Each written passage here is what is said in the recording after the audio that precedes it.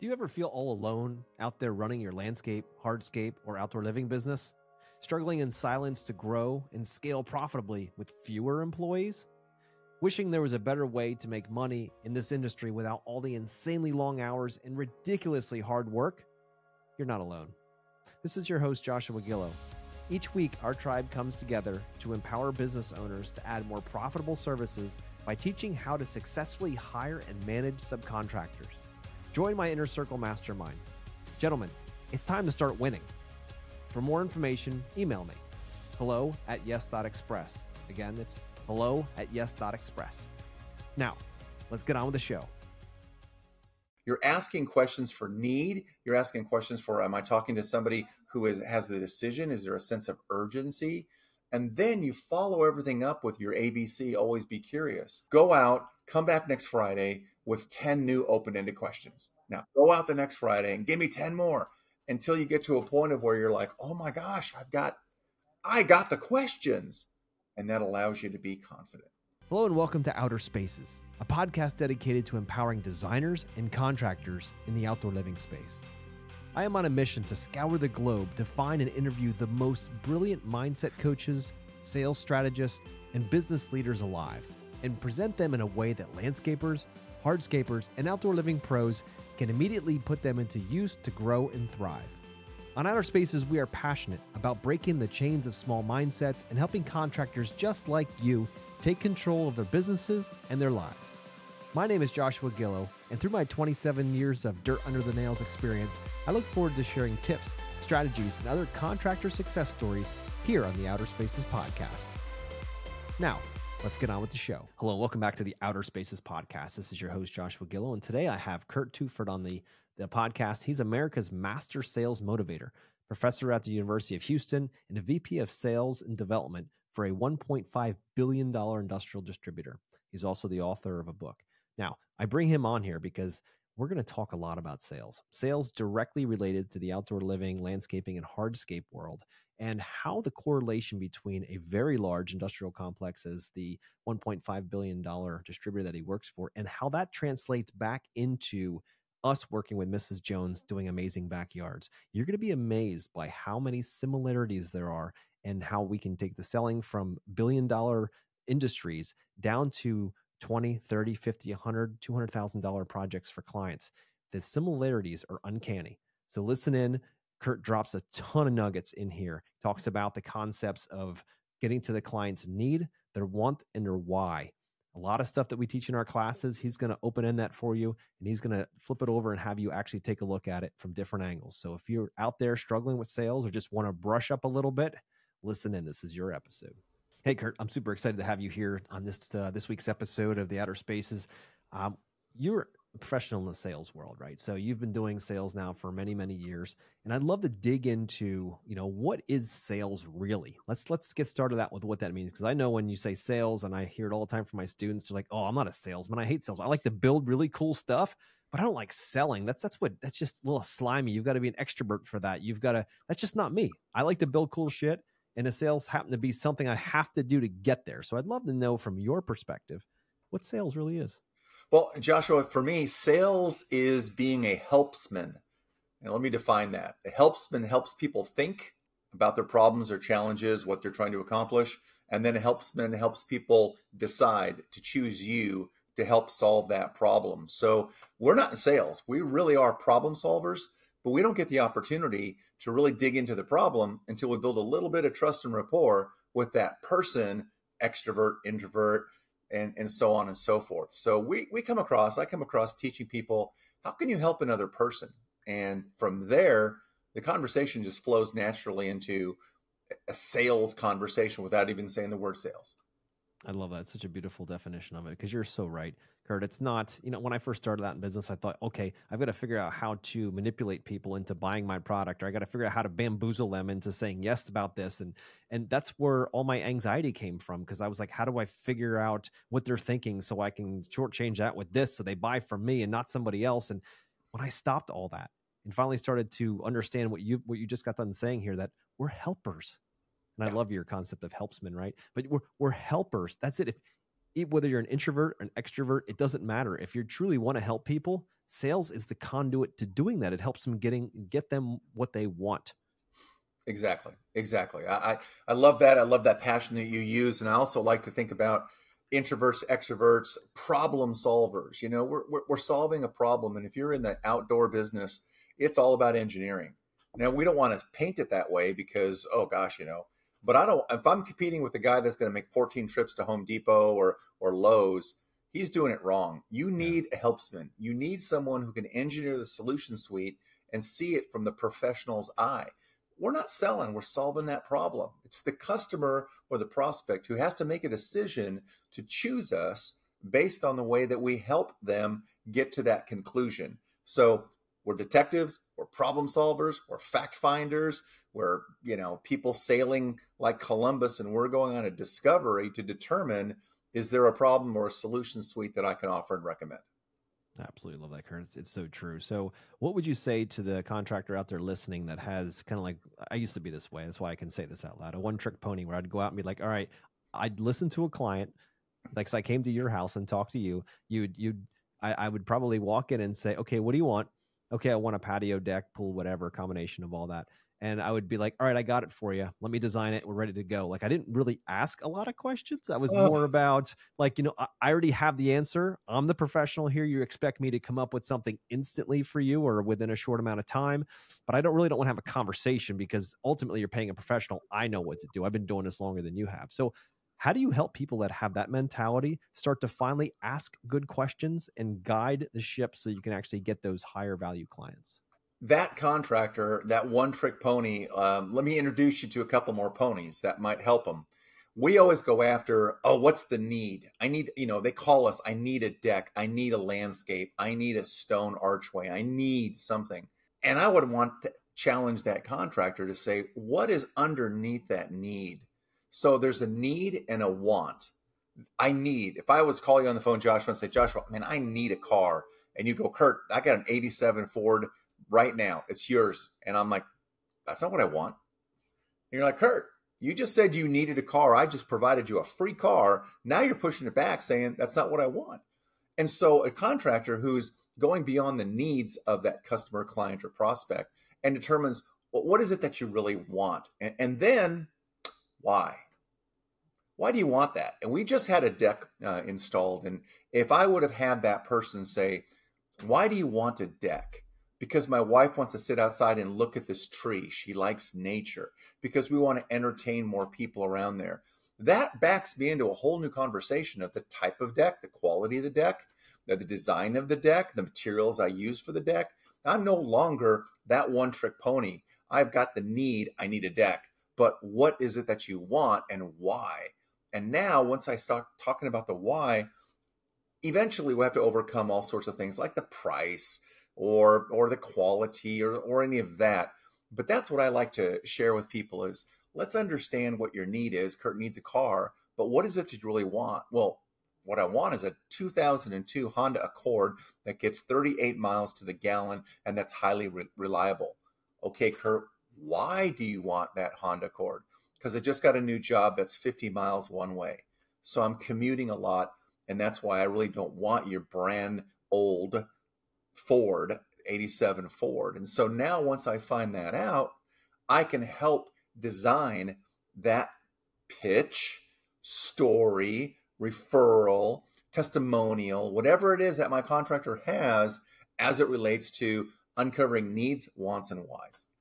Man, listeners out there, if you didn't get that, back it up and listen to it again because he just dropped some gold on you. That concept of first the need, because how often does it happen that our clients come to us and say, we just need a patio, we just need a deck, we just need you to fix this. And then you say, okay, cool. You take the bone and run with it. And then you wonder why they're not buying from you because the next guy went one level deeper. He went to the what do they want? So they need, want. Okay, well, he listened to us a little bit more. He actually got more, and we actually feel like he's vested in our project. And then you get the other company that comes out and goes need, want, and why, knowing why Mrs. Jones is doing it. The next thing you know, she's like, I love this guy. He actually listens to me and totally understands why we're doing this too. And you wonder why you're losing projects. Mm. And if the person who asked all those needs, wants, and whys has a bid that's 15 to 20% higher than the guy that's just going to show up with a hammer, Mrs. Jones is still going to go with that person because you get me. and it's worth the extra 20. Now, of course, at that point, you have to talk about your previous project, your quality, your things of that nature. They have to compete. There's got to be a value prop that differentiates you from the 6 other people that they may shop. I love that. I love that. So Curt, why don't we, before we get going too much further, how did you get here? How did you get into doing sales and helping people? And like, can you tell us a quick version of your story and kind of get us up to speed? I'll do it in a Reader's Digest version. So growing up, I thought I wanted to be an oceanographer. And that didn't work out. I thought I was going to be a computer programmer. So I started slinging code. And from slinging code, the people were saying, now you need to teach the people how to use what you just programmed. That was putting me in front of people. That got me into a trainer modality and then from there, I kind of naturally moved into sales. But ultimately, what I really wanted to do is I really wanted to be a professional speaker. And well, it took me a while to get to that place where I could check those boxes off. And I used sales as a vehicle. I want to help people. I want to solve problems. And I want to make sure I pick the right product and company that resonates with who I am, so I don't show up and the look on my face is, I hate this product, I hate this company, and oh, by the way, would you like to buy 3 of them? It just doesn't work. Exactly. No, I love that, dude. So what are you currently doing now? You're obviously a sales coach. So tell us a little bit about, obviously you're a speaker and all that too. So take us around what you do now. And so I do so many different things. And so I've got somebody will say, well, what's your day job? Well, I'm a vice president of sales development for a $1.6 billion public company. And we run about 250 outside salespeople, about 230 inside people. And I develop all that training and content. I also do some stuff outside that's under the umbrella Peak Sales Strategy, where I do a lot of sales coaching. I'm a big believer in assessments. I'm a bigger believer in the DISC profile. Anything that can help a seller or a contractor or someone in the office understand how people are wired. Because the scary thing is they're not wired just like you are.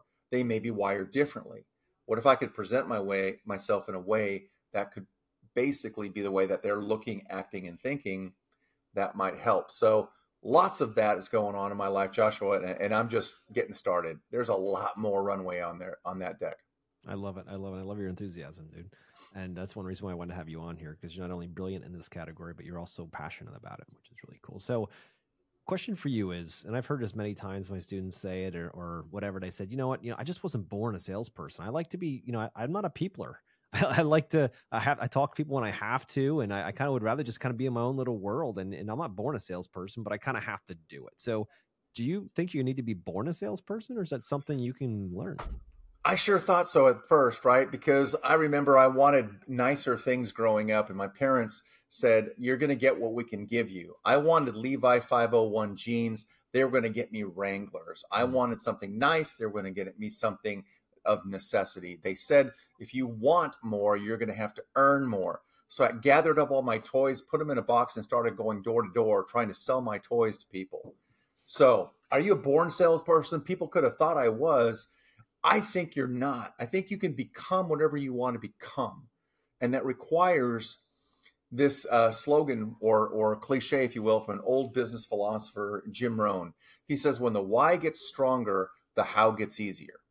For sure. So when you think about that to that introvert, that engineer, that person who's got math skills but not vocal skills, when the why gets stronger, the how gets easier. When you can cross that chasm and go, I need to do this, I want to do this, needs, wants, and whys, then you can tell an introvert, here are some simple things you can do to allow another person to talk.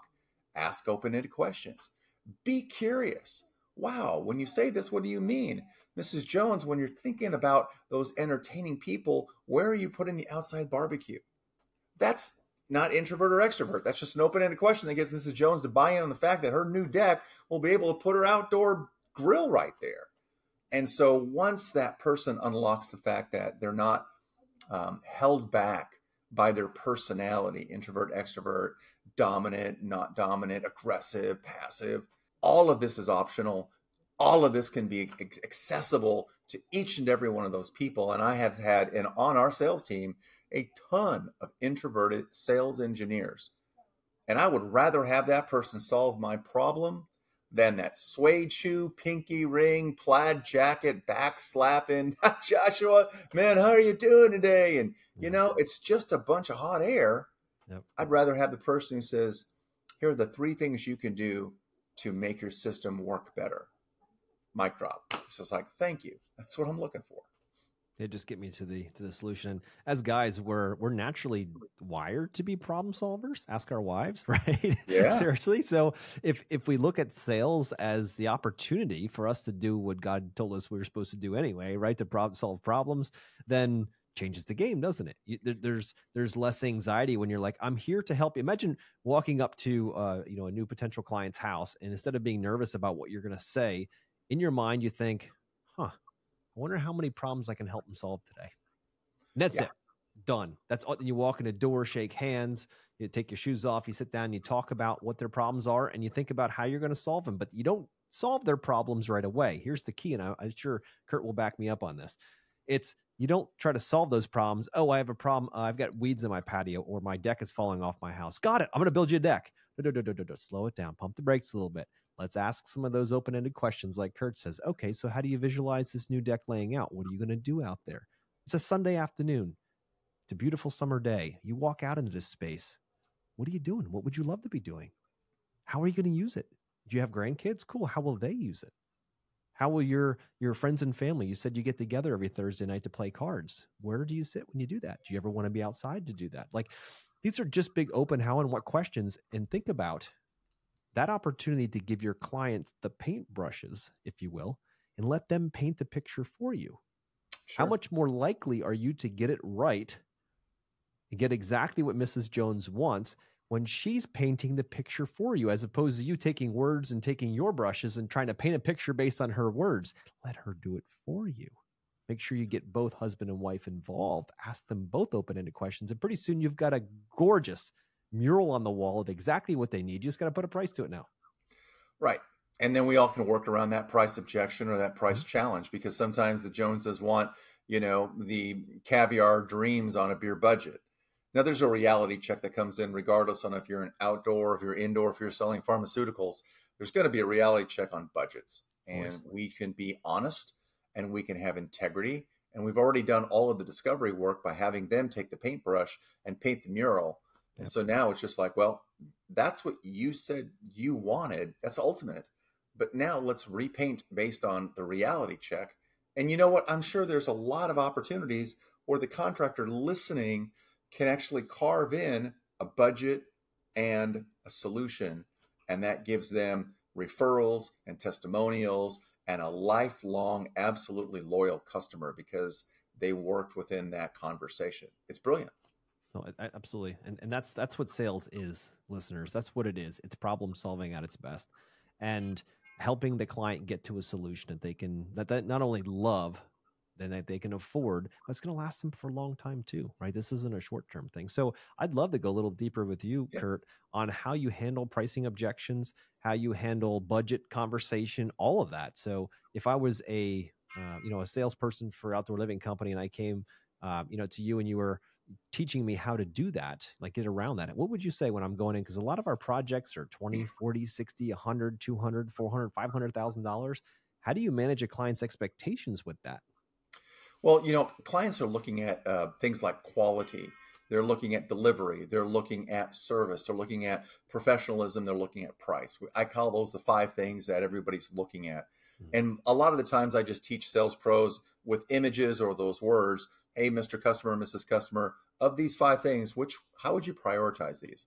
And you give them the paintbrush, you give them the pen. They put price on number 2 or number 3 because quality and delivery are the 2 big things. I need a deck like last week, but I want it to be X or Y in its quality. Well, we can work on price, but eventually we're going to get to that price. And then we can say things like, Joshua, if I was to take price off the table and just talk about the other things that got you really excited about us having this conversation together, are these things still very important to you? Yes, it is. Well, then let's kind of look at price. Here's what I can do. Here's what I can't do. I can do this. I can do that. And we have to anticipate as sales pros, as problem solvers, that if price is going to be that big objection that comes into what we do, then we've got to be able to field it, just like a third baseman for a professional baseball team fields that ground ball, because he's been fielding that ground ball since he's in junior high school playing baseball. Yeah. And I field it, I got it. Okay, tell me a little bit more. As compared to who? What price did you think you had in mind? How much do you think that would be worth? Now, granted, if you're talking as a contractor to a $400,000 bid, you're going to do an entire neighborhood, or you're going to do a whole new subdivision. Well, it's kind of difficult to go to the general contractor opposing you and say, well, how much do you think it's worth? Because that's going to sound goofy. But there are ways of just couching that price, taking it off the table, putting it back, help me to understand, as opposed to what else were you thinking about? Who else do you have a price? And then you can go back to that conversation, the mural on the wall. Well, you said that deck is important. You said that you wanted it to do this and such. In order for us to do that, this price allows us to do that in this material. Now, we can obviously go with pine, but again, you said you want longevity because you're getting older and you don't want to stain your own deck every 3 years. So I offered a little higher grade wood that would allow you to have that longevity, and it would extend the life of your deck for this much longer.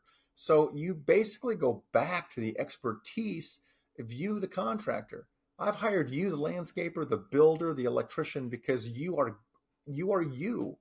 If I wanted to do it, I'd be watching do-it-yourself YouTube videos and going 16 times the Lowe's. And so I respect a contractor and I respect their price. And then it's a budget game. And then sometimes we just have to marinate in that objection. And I know a lot of sales trainers are like, just address it and move on, address it and move on. And I'm saying, okay, but it's their objection. They've owned it. They're struggling with it. So let's give them the benefit of the time to just kind of let that sit on the table, talk about it, and then say, well, does that answer the question? Outside of that, could we move forward? And then we start playing that conversation game. No, it's great. And I love the way that you approach that. Now, what if I had a client that, say they've approved like a decent budget range, let's just say $150,000 to $175,000 for a project. Everything's gone through. We gave them in that range of project, and right when we're ready to sign that contract to get moving forward, they stop and say, you know what, we actually have decided we want to be at 160, but we want everything included that you have for 175. How do you handle that one? Wow. So you're really kind of looking at $15,000 on the table. Yeah. How could you do? What can you do with that? Now we're talking negotiation. Now it's, here's what I can do. Here's what I can't do. Do we split the difference? Do we do a win-win, win-lose, lose-win? A contractor who is going in at 175 and agreed to that until the 11th hour and it drops to 160, you've got to anticipate that. Do you have a little bit of meat on the bone? Is there some way that you can say, I can see how you'd want to get to 160? And I would give you a couple of different options, but the quality of the option is going to cause a future headache based on, you can have it cheap, or you can have it fast, or you could have it tomorrow. And you've got to play around with that. And then sometimes, you're just going to face, let's just call it politely, customers who are knuckleheads. Mm-hmm. They're going to play the grind game because that's what they read in their negotiation book. He came in at 175, grind him to 160. Well, you be careful about what you're going to ask for, because we in the business, there's a reason we're 175. Yep. And as long as you are ethical and honest about that 175, then you can stand to it and say, you know what, that's my best price. Yep. Are you willing to walk? That is a negotiation tactic, but you've got to make sure, as both you and I teach, what do you've got in the funnel? Yeah. You have nothing in the funnel, then you walk away from that deal. That's not good either. And so sales is a lot of different things in all of the exercises and all of the practices and all of the fundamentals. And then when these things happen and that person gives you that sales objection, well, if you're not going to go to 160, I'm just going to go to Billy down the street. Okay, go to Billy down the street. And you could be prepared to walk away because you got 5 other quotes that have a 99% chance of closing. And then they might go, well, okay, I'm not going to go to Billy down the street. Yeah. All right. Well, look, and I found in my career that you've just got to own that price sometimes. Yeah. No doubt, no doubt. I always say there's only three ways to change price if a client pushes back. One is to have them throw some sweat equity in. Hey, you want to do the demo, take the deck off the house, get it prepared for us. You're not building anything, but just get that out of the way, cut the tree down, do that, sweat equity, go for it. You save that part. Second is you're going to change the scope. Hey, maybe we don't do the deck, the roof, and the patio this year. Maybe we just do the deck and the roof. Maybe the patio can be the following year. Or we say, look at the materials in there. Do you really need the highest end decking or the best pavers? Can we do stamped concrete? Can we do a simpler decking material? All those are moving parts, right? At the end of the day, we're not saying, look, because my philosophy is this, Curt, if you're going to a client and you say it's $175,000 and they balk at that and say 160 and you say, okay, I'll do it for 160. What's that client thinking? You just got taken for 15,000 if you didn't. But wow, you're just a mean suede shoe, pinky ring, used car salesperson, yep. Joshua. I'm never doing business with you again. And exactly. That's not how we grow our business. It's not, because now what do you think you're telling your friends? Hey, when you work with that guy, make sure you don't go on his price because he dropped 15 grand off for me just because I asked. And then you're like, well, how do you trust this guy? Because if you didn't ask, he would have taken you for $15,000. So your price is your price. You adjust only in those three categories. And that's going to help you sleep at night better and them sleep at night better too. But, again, some people are just going to be bullheaded about price, and that's just what's going to be. It's going to be. And that's just, so you have to be willing to walk away or have them adjust. Or if they don't want to adjust, then, hey, you've got to make a decision. You own the company. But as soon as you take money off, it says, I could have done that in the beginning, but I didn't because I was trying to hold out for the most. Mm-hmm. Good point. I'd love to talk to you about leading, like in frame. When it comes to asking questions and leading the conversation as a leader, you're problem solver first. But what I see so many sales students come in is they want to be more passive and just say, well, what do you think we should do? And some of that has its place, right? But in order to be effective in sales and problem solving, you need to be like, imagine this, Curt, you go to your doctor and you get to your doctor and you're like, man, my leg hurts. It's hurt for weeks now. I don't know what to do. I've tried everything. I'm tired of bottles of Advil. It's just not working anymore. You go to your doctor and he just looks at it and he's like, you know what? I don't know. What do you think? and you're like, I don't know, doc. I came to you for this. Well, did you Google it? Right. Wow. So my point is, like, you wouldn't expect that from your doctor. You don't go to your lawyer and say, dude, I've got this, legal problem. And he's like, all right, so what do you want to do? Right. You go there because you want them to take control and listen. Like, there's a balance in those two things. And I find that so many salespeople, especially contractors, they're awesome doers. They love to build really cool stuff, but they don't want to piss people off, or because they're afraid if they open their mouth, they might piss people off. Right. So they just kind of go into it passively and let the client run the show and then wonder why the client runs them throughout and doesn't have that respect. So the idea of leading the frame or controlling the frame and asking the questions, because he or she who asks the questions is controlling the boat at that moment. So constantly thinking about the next question you're going to ask and leave the client in a position where they can just respond, right? Because you're the detective. You mentioned that earlier. That's one of my favorite things. We're detectives trying to crack the case. That's what we're doing. We're putting on our hats. We're Sherlock Holmes here, trying to figure this out and help them.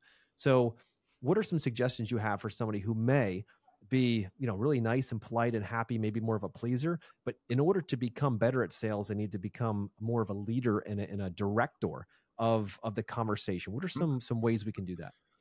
Well, the cliche is, are you working in your business or are you working on your business?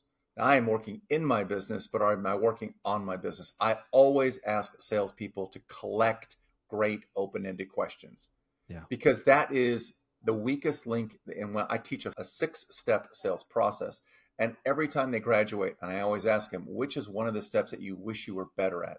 The probe stage, the discovery stage, asking better questions. I said, well, then commit to collecting great questions. You can do that in your peer groups. You could do that from people outside the industry. You could Google it. You could ask ChatGPT, and you can go to AI. The ability to have a quiver full of arrows, sort of like Legolas from Lord of the Rings, gives you the confidence. And then you can practice asking some of those questions. So helping understand what brought you to this decision. If money and time weren't an option, what would this look like? Help me to understand what's your time frame here. What if you didn't do it at all? What if you just walked away from this? You're asking questions for need. You're asking questions for, am I talking to somebody who has the decision? Is there a sense of urgency? And then you follow everything up with your ABC, always be curious. And I usually go, well, Joshua, that's interesting. When you say that, what do you mean by, well, tell me more about, well, what would happen if? And there's that detective. And we're asking those simple questions, which goes from needs to wants, from wants to why. But it all begins with a collection. And that's what I would just, sometimes it's as hard as go out, come back next Friday with 10 new open-ended questions. Yeah. Now go out the next Friday and give me 10 more until you get to a point of where you're like, oh my gosh, I got the questions. Yeah. And that allows you to be confident. I love that. And it's so true because it takes the uncertainty out and puts some certainty in. But the next moving part is burning the reps, right? So they come fast and you're ready for them. They're fluid. And what I usually tell my students is like, look, if this isn't coming naturally to you, with a lot of times it doesn't, right? We work with scripts and things, so it doesn't feel normal to them because it's new. I was like, dude, you can take open-ended questions and go to the grocery store, right? You go there and you see the checkout girl or whatever, and you see something. I'm like, the first thing you do is look if she's wearing something that stands out as unique. And they'll say, hey, where did you get that necklace? That's really pretty. Right. The next thing you know, she's like, well, you'll see her melt like a little girl. She'd be like, oh my God, I got it from my boyfriend, or I got it from my dad, or I got it at a yard sale, whatever. And then she wants to talk all about that. And it's so simple. You can do the same with clients. You can do the same in their homes. Like, man, I love that statue. It's sitting in the living room. Where'd that come from? Right. And you can burn reps anywhere. You can be at a gas station burning reps with this, right? Yeah. You can just ask open-ended questions to get used to doing that. Once you start your brain looking for things like that to ask, then when it comes time to sit with your clients, you've done the reps. You've gone to the gym, you've done the reps. You can lift that weight because you've done it before and you can. That's how you're building that confidence. Totally agree with you on that. And especially when you're practicing outside of your industry. Hey, that's an interesting tattoo. What's the story behind that? Yeah. That's a beautiful statue. That picture on the wall, there has got to be a story behind that. Do you mind if you share that with me? Yeah. Now you're collecting stories, and the stories you can collect goes to the next home that you get invited into, the next site that you're standing on when you roll up in your truck, and you start taking an active interest. And absolutely, all those reps together moves from an unconsciously competent stage. I don't really know, so I have a sheet of paper and I have to read off my paper, to a consciously competent stage where, like you, Joshua, you're the master of sales. You can swing these questions like nobody's business. And we who are novices are just sitting at your feet going, man, I could never get there. Well, you were once there. You just made a commitment to get to where you are today. Yeah, because like you mentioned earlier, once your why is big enough, like Jim Rohn said, right? The how just figures itself out. It's pretty simple, right? It's like going back to dating, right? You probably remember in your teenage years when you're like, all right, well, women are kind of icky and goofy. They've got cooties, whatever. And then all of a sudden you're like, hey, I want one of them, right? Yeah, exactly. And then all of a sudden the why becomes bigger than the how is like, but I'm nervous. I don't know what I'm going to say. They might reject me. And after a certain time, you're like, fuck it, I'm going after it, right? So, but it's that buildup. And once the how, the why gets big enough, then the how just happens, right? It's very simple. It's the same with anything else in life. Once it builds up, but it's understanding and defining what that means. So I'd like to shift gears here for a moment with you and get into how important is it to have for businesses to have a somewhat of a process or a solid process in selling, and not just be something that you're out shooting off the hip every single time, trying to figure it out and wonder why sometimes it works and sometimes it doesn't. What is the importance for business to focus on making sure they have a sales system that they can do over and over and over that's repeatable? It's the same question. What's important about having a recipe? I'll just throw some flour, sugar, water, and cookies, chocolate chips in a bowl. I'll mix it all up and throw it in an oven, and I'll set it at, I don't know, hot. I mean, that's not going to work. You're not going to get anything out of that one. I'm a firm believer in a process, a recipe, step by step, follow it. Don't be wedded to it or welded to it, if you will. But there's the spin selling, which is situation, problem, implication, need, payoff, SPIN. We use impact, which is investigate, meet, probe, apply, convince, tie it up. Something simple to guide and direct, because as you're doing a sales call, you're closing for the highest level of commitment. Maybe you're closing to meet the decision maker. There's a process. Maybe you're closing to get a quote. There's a process. Maybe you're closing to follow up on a quote. There's a process. But it's absolutely critical that a contractor, an owner, even a multi-generational owner is saying, look, we need to follow a process. Yeah. We have a process when we shave. We have a process when we shower. We have a process when we do most of the things we have. They're just unconsciously competent. Yeah. And I'm just passionate about that, because that doesn't require a paycheck. That doesn't require a budget. It just requires a commitment.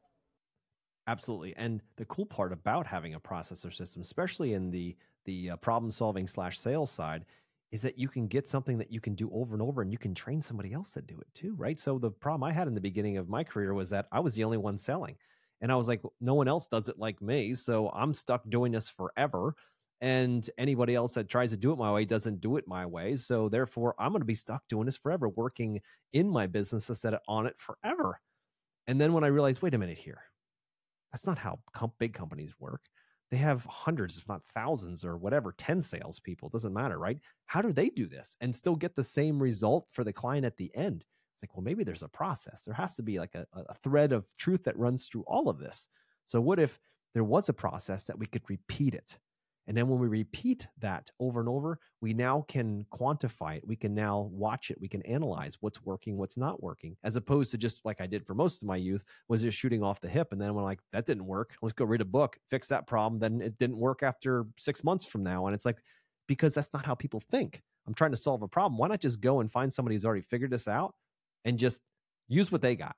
Learn the system, use what they got, teach our guys, and then forget that we have to do that. We got to keep practicing, of course, but we have that part kind of summed up, and then we can watch it and we can say, all right, well, sales are down. Why is that? Has the market changed? Do we have to change our conversation?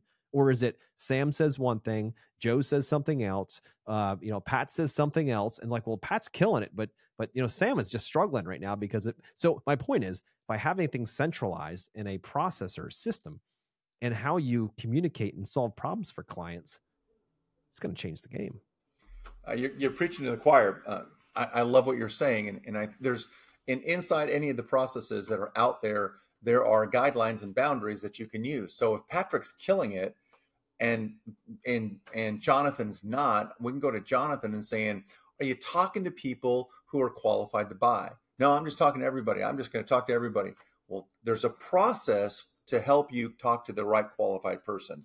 Are you listening with both ears and one mouth? That's a process. Are you presenting the quotation, the best part about our company, our contractor, in the process? Well, where that in my process, presenting your company's strengths and benefits, that's step 4 of 6. So the first 3 steps are all about getting to know them and the discovery and the investigation. Most of my amateur junior sales time in my 20s and half my 30s was doing it wrong. But just doing it with passion. Well, that didn't work. There's that guy crushing it, and he's got a process. He just might not know it. He's not evangelizing his process, but we could put pen to paper and we could see the logical steps and his closing rate and his forecasting ability. And that's gold. Oh, there's no doubt, dude. There's no doubt for sure. So, hey, I know we're getting here close to the end. I have one last question for you, and then we're going to find out how people can reach out to you if they love what you're saying. So, what do you think the top 3 mistakes that most salespeople, particularly contractors, are making when they go out and meet with clients? The first mistake is we all make it. We don't listen. And again, you're talking about reps and going to the gym. I'm saying go to the sales gym and work out your listening muscles. Active listening, asking questions and listening for the answer. Typically, we ask a question so that we can listen to the thing that we want to step over. So big mistake number 1 is you're not listening. Big mistake number 2 is you're afraid to close, meaning that I like the assumptive close.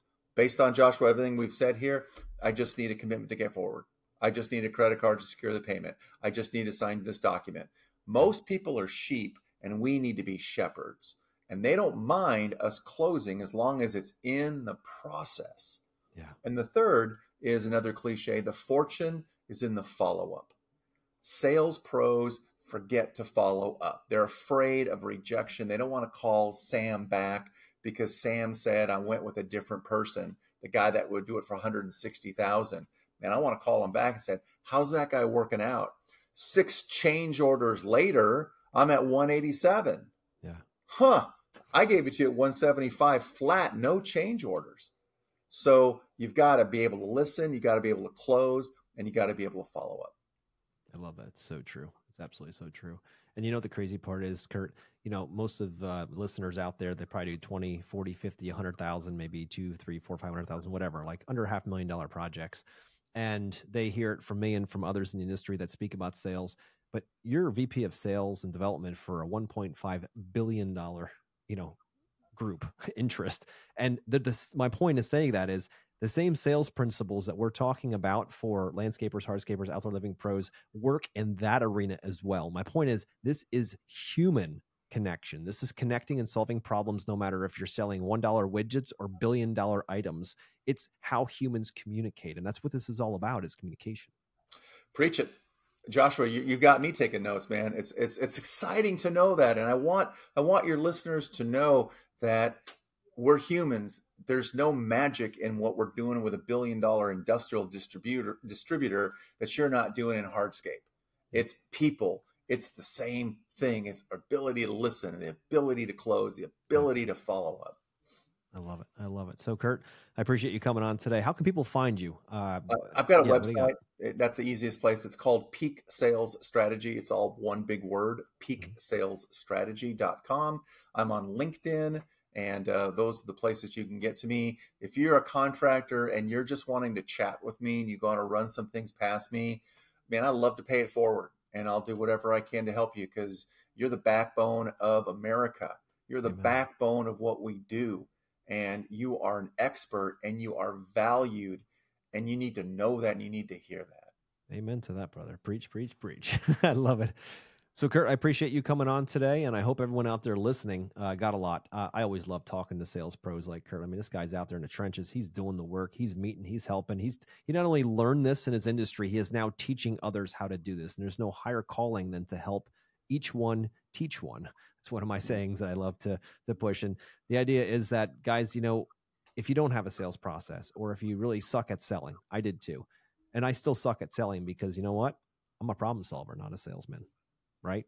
And to your helpsman framework in the beginning, I love that, because when you think about that, if you truly are out there because you want to build cool shit and you want to help people, how hard is it to sell that?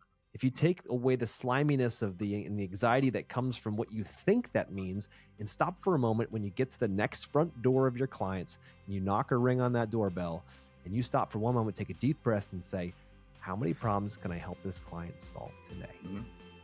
And then move forward with that mindset. Not how can I sell them for as much money as possible. You go in trying to help first, and the money follows later. Yep. So, Curt, thank you for coming on.